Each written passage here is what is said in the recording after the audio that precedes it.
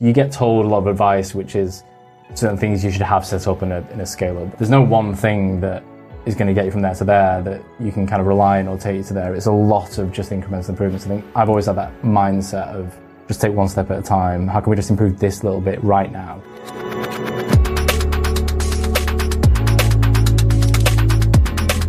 Welcome to the Summit by Fearless Adventures, where we speak to successful individuals about their journeys and their path to their summit. I'm Emily Smithies, Investor Relations Director at Fearless Adventures, and we're joined today by Tom Dunlop, a former Team GB badminton star and founder of Surmise, a tech platform which uses AI to help summarise legal documentation. Hi Tom, thanks for joining us today. Well, thank you for having me. I've got to ask, because I'm a big fan of sport, your kind of journey, starting out as a professional athlete, how much does that influence your mentality for everything that you set up to do in the future? Surprisingly a lot. I think one thing that I have realised, I think since I've started the business and started to go down a different track than being an athlete, is the sort of transferable skills are massive. I think for me personally, I had that sort of background of, it's that nature-nurture debate. I think my dad was always very ambitious. He was very hard-working. He instilled in me, you've got to work hard for anything that you do. What did you do? He grew up in what's known to be quite a tough area of Manchester. Worked in breweries and then on the railway tracks, and then ultimately worked for a cooperative bank actually, and then became quite senior in the bank. So he was like a true sort of graft to get to where he got to. And I think he always made sure that certainly me and my brother and sister always had that kind of instilled in us to work hard. But that only got you so far, because I'm very different to my brother and sister. So I think then growing up in an environment where I started to excel in sport, I played a number of sports, but badminton in particular, it's quite interesting that I wasn't competing for money. I wasn't, badminton certainly isn't the sport to get into, just as a tip, if you want to make money. It was just about being the best, and it was this kind of, how can I become a champion? It started off, how can I become the best in kind of Greater Manchester, then the UK, then Europe, and it was very much kind of me driving that. And that was quite an interesting journey where that's probably shaped me more now about how I think about things, because I've kind of got in the business world and I kind of look at people thinking, how do people not have this drive? Like, I get up and I'm like ready to go and should do everything I can, and some people just kind of plod along, and that's kind of a very different thing that I had to adapt to. But I think it's always been in me. I think it's that kind of natural ambition has kind of been produced by sport, heavily influenced by sport. But also there is that sort of, I think my dad did play a big impact. And do you think that you achieved what you wanted to achieve in the sporting world? There's a number of lessons I learned from being in sport. The biggest one, which I carry over now to business, is just having a purpose in life generally. For me, I always had the dream of going to the Olympics. That was my sole focus. But I always had this sort of backup plan. So I was doing a law degree at the same time as being a professional athlete. So I was kind of sat there saying, well, if I don't make the Olympics, I'm going to be a lawyer. And when I didn't do well in an exam, I'd kind of say, well, so I'm going to be a professional athlete.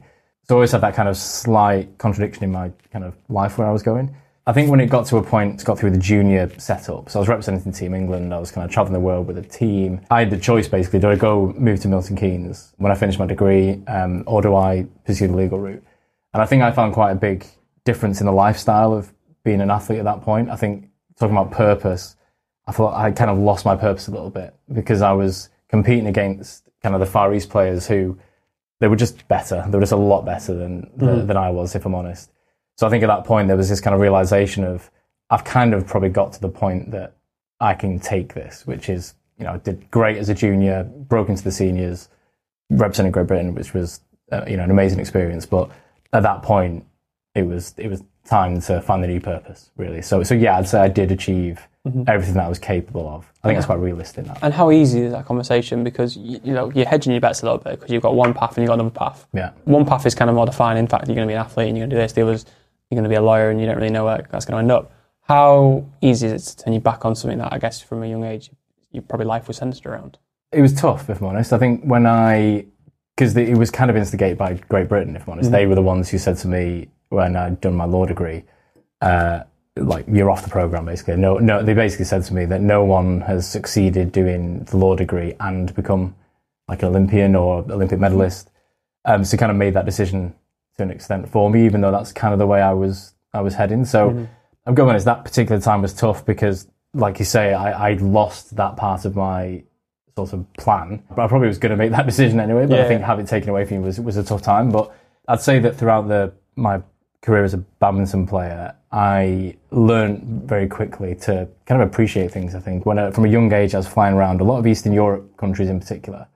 I remember these like small things have huge effects on your life, but I remember seeing some quite, towns that were in huge poverty. And I was like a 15-year-old, 16-year-old in an England tracksuit walking through with all the latest stuff. And that moment really resonated with me for the rest of my life. It still is something I think about now where, like, what's the worst case scenario? Like, I'm confident in my ability that I'm going to succeed in everything I do. I have that sort of self-belief, that sort of underdog mentality that I'll always succeed in what I do. And that's kind of got me through it, really. I don't think it was ever a low point. I think it was, I always put it into context around what other people go through, around realistically, it's not that bad, Yes, I'm not a great badminton player, but I still could be a lawyer, like things could be worse kind of thing. So.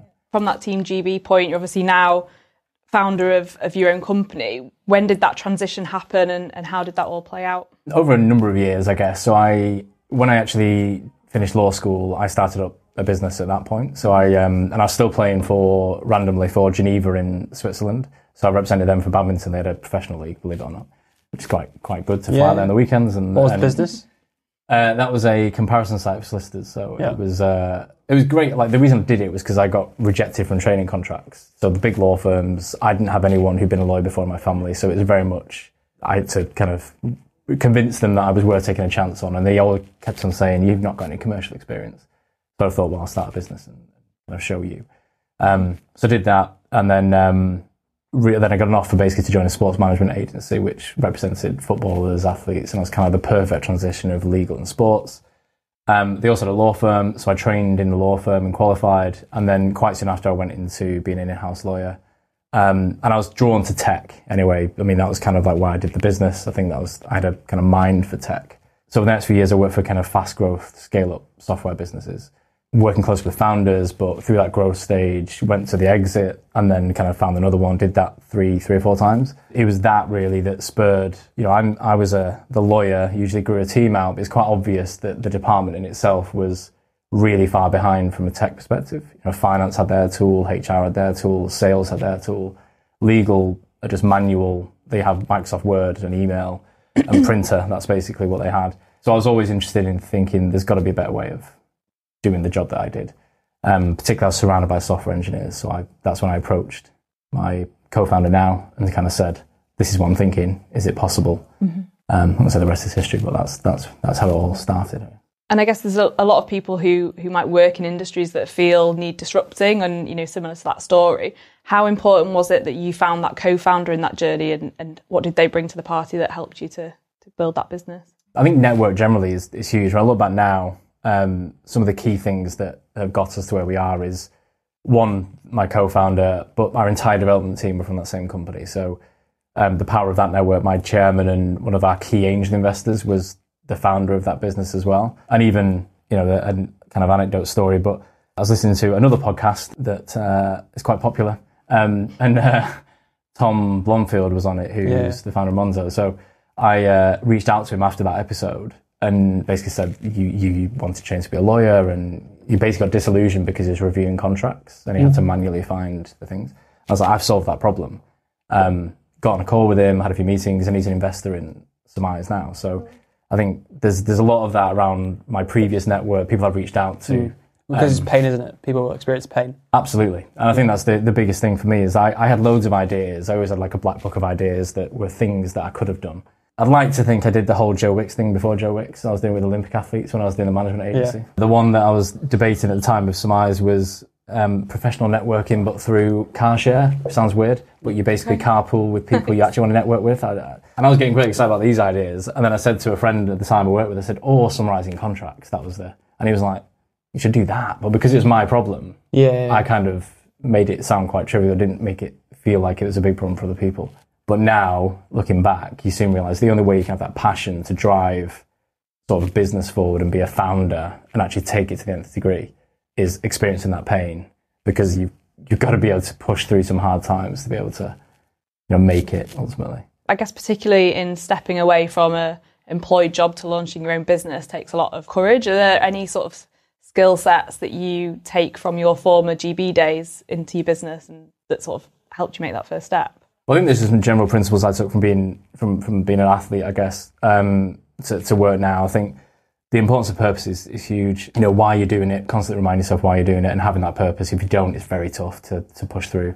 I think the sort of 1% mentality that I didn't call it 1% when I was an athlete, but some things that we used to do, you hear a lot of athletes say they used to go running on Christmas Day. I always used to do that, but then you kind of realise everyone else does that, so that's not really unique anymore. I was talking to a friend who played for GB and talk about swimmers, how they get up at 5 a.m, and their attitude to that was, I'd never do that. So I was immediately like, right, I can get an advantage over you. So I started training at 5 a.m. So there's a 1% for me. It wasn't really loads of extra hours, but because of the time, I was mentally stronger than that person. So I knew when I competed with them, I'd beat them mentally. So that's something I took forward and taken. So did you still do it? I get up at that time in the morning because my kids probably jumping on my head. That's right. Yeah, you get told a lot of advice, which is certain things you should have set up in a scale up. But the reality is, when you're kind of compounding growth, you're doubling the size of your team every year. You know, we're talking about office space before. When your office space is now 10 times the size as a shared desk we had in the early days, there's no one thing that is going to get you from there to there that you can kind of rely on or take you to there. It's a lot of just incremental improvements. I think I've always had that mindset of just take one step at a time. How can we just improve this little bit right now? Mm-hmm. And that's been huge. And it's key to our culture now. And you talked about raising money for the company. What was, I guess, that journey like for you, and any challenges that you saw in that? Because you hit the car crash of the markets, didn't you? Yes. Yeah, we literally went to market in about April time, which was when everything was fine. And about 2 weeks after we started, the kind of tech world crashed. Mm-hmm. How much did you have to adjust? Expectations? I think, a lot. I think particularly more from the US angle, if I'm honest. So we were looking at the US for investment. Obviously, we had even people like, I mentioned Tom earlier, that the sort of American mentality about the multiples, valuations. We were never really setting out with that. We were going to achieve that, but we were still having conversations that were quite, I guess, towards the more racy multiples. Mm-hmm. But we got an offer quite early on, and we took that offer, stayed with that throughout the whole process. So from that sense, it didn't really change much. I think it was more about the peripheral conversations, particularly from the US angle, completely dropped off. Mm-hmm. But it's a huge distraction. I mean, I think once we were locked in for that offer and who we're going to go with, we just kind of pressed on with trying to run the business and not let it distract us too much. Mm. And what was the most important thing for you in finding an investor? What were you looking for? I think a lot of VCs and investors, talk about the value that they add. I think for us, I wasn't necessarily looking for a VC that promised a load of value. I think from an angel investor perspective in the early days, that was massive. And I think that we got a really good angel investor who has been probably the most influential on certainly our journey. From a VC, it was someone who was really passionate about the business. I wanted to share the table with someone who wasn't just looking at a spreadsheet, who wasn't just thinking about the numbers, actually understood the problem. And also network was quite big. As I've experienced, network massively helped. And I think when we go to either Series B or exit or, those later conversations, having a company that can show they've got those connections and show they've got businesses that have done that, helps. And how many people are in the team now? About 40 at the minute. And how have you found that process of scaling from up? You and your co-founder to 40 people? It's an interesting one. I think we're at the kind of point now where the initial kind of 10, 20 people are all almost like mini founders, mini entrepreneurs, and you want them to be that, very generalist, very sort of, they could turn their hand at anything and they'd probably succeed. I think the next, from kind of 40 to let's say 100, 150 is going to be like really focusing on that kind of specialist skill set and less about the more generalist entrepreneurial kind of passion-led hire, which is something that I obviously react very well to, but I think I'm trying to back away from that now. But the culture is an interesting one. The culture has been really strong. I think the 1% everyone got behind, but I think we really make quite a big deal about how we're driving kind of this. We have a grow mindset, we call it, but it's through the 1%. Yeah. When I found it, I found up to 50 was the best part. 50 to 100 was the strangest growth step. Yeah. Because you started to have so many different relationships, different cohorts, different groups, and you lose control a little bit as a founder, and the kind of culture is set by everyone else. Yes. And you have less kind of, I wouldn't say less exposure to people coming in, but you start to have less relationships because, you know, every time you bring someone in, you're kind of... one step away almost. Exactly. Yeah. So 50, I loved up to 50 to 100 was very, very interesting. A lot of mistakes were made there. Well, I feel like that for me is one of the best things that we've done. It's one of the hardest things for me personally to let go of some of that control, but I think we got a management team in very early. So our management team is very strong for the size that we are. But part of that is to try and preempt or get ahead of this next phase where you're relying on other people to set the culture. You're relying on that second tier of management as well to really set the tone. I think we'll see. I think we're set up quite well, but at the same time, I'm very conscious of it. I think it's something that, we need to be careful of. Last question from me, probably the hardest. Oh. Summarise this conversation. Go on. If only there was a tool for that could do it. I think for me, the key things that certainly I've learned or I've taken, I mean, again, this isn't necessarily applicable for everyone, but is the importance of purpose, I think, is for humans, never mind just in work, that's huge. Not looking for silver bullets and really trusting that kind of 1% mentality. It sounds easier than it is to actually practice, but that has been huge for us. And I think then that's that kind of, which we just touched on. The third tier is actually the importance of network, where they're empowering your people to carry that culture forward and scale that team. So it's not just kind of very founder-led. Definitely three big things that I have taken away or learned on this journey anyway. I guess to anyone who's got that little black book of ideas that you talked about, what advice would you give to them? I wrote a relatively controversial article where I said I don't think there's anything such as an entrepreneur. The idea of that was, I think people can have a very entrepreneurial mindset, which is a mindset you get into, which is always think about how you can, I guess, do things better. And you can have some of our best employees have a great entrepreneurial mindset. And everyone has that friend who has the black book that has all these ideas. A founder is something very different, in my view, to someone who just has an entrepreneurial mindset. So I think the first thing is, like, make sure you've got that entrepreneurial mindset, which if you've got a black book of ideas, you probably have. A founder is, for me, someone who has that more grit, that determination, that ability to take a risk. If you don't have that, then look for co-founders or a group of people that can surround you that provide that. You need that someone who's going to run through walls for that business, particularly in the early days. And you might just be the ideas person, which is fine, but I think you always need that to actually found a business. I think they're two very, very different skill sets, and I think they're quite contradictory. So that's what I'd recommend. And also, don't think that it has to be an all or nothing decision. You know, I didn't jump into it. One day I was employed, the next day unemployed, had no salary. I did it as a side hustle for probably 6 months, trying to build a prototype, prove out the concept, and then we looked for investment, and then we took the plunge. But it never felt like a hugely risky decision at that point, because we validated the concept to a point where it was probably ready to almost monetize or raise money, which we did. This journey that you're on, you know, a lot of times in the investment world and business world, it's jumping through hoops to get from pre-seed, seed, Series A, B, C, D, E. I think someone did an Series F a couple of months ago. Why not? Why not? You know, all the way up to Z probably. Yeah. But it feels like a lot of the times it's, you know, climbing up that mountain to get to the top where you want to go to. How does that translate to an end aim in business? Because there's no number one. Yeah. You know, there is in an industry. In an industry, but there's a big world out there of loads of different areas. So how do you set a target? Yeah, I think it's a good point. I think I was thinking about this the other day about what would be my summit, and I think almost ironically, I think right now you could argue I'm on the summit in the sense that I have purpose. I've got, you know, I'm doing something that I feel passionate about.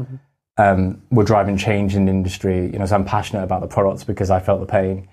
I think we've got, you know, I've got healthy family, friends. I've got a good circle. I don't feel in a financially horrible place, which I think some founders do sometimes. So I think right now I'll look back at these moments and think this was a highlight of my career. I don't necessarily, certainly from a said after raising the investment. Not I don't. It sounds ironic. Not mid round. Not mid round. I'd rather be doing this from my yacht in somewhere else. But I think there's certain goals I have to change industry, and we have like ultimate visions, and then we have annual objectives that we set to. But I think a lot of the monetary objectives, and certainly Series B, C, D, are very investor led. They need those milestones because they fit on a spreadsheet and they fit on a certain thing that fits their pattern. I think for me personally, we're driving and disrupting change in the industry, and I think I'm more passionate about that. The money and the investment is to scale certain things, obviously, to achieve that. So I wouldn't say we don't have a Series B planned, or that's not necessarily where we want to go to. I think it's this will last as well. In theory, this gets us cash generative and profitable. Obviously, that's what probably a lot of people's plans say when they raise Series A. So we'll see. I think right now I'm enjoying the journey. I think, and kind of get this group of really passionate people and driving them, and I'm also passionate about helping them personally develop whatever they want to achieve. So that's the journey that I'm on. But ironically, I could argue that I'm already on the summit. Thank you so much for sharing your story. I'm definitely going to get a game of badminton, and I think you might beat me, but we'll give it a go. I kind of fancy myself, so I'll let everyone know how we get on with that. That's good. Thank you so much for joining us today on the summit. Don't forget to like, share, and subscribe, and thank you for listening.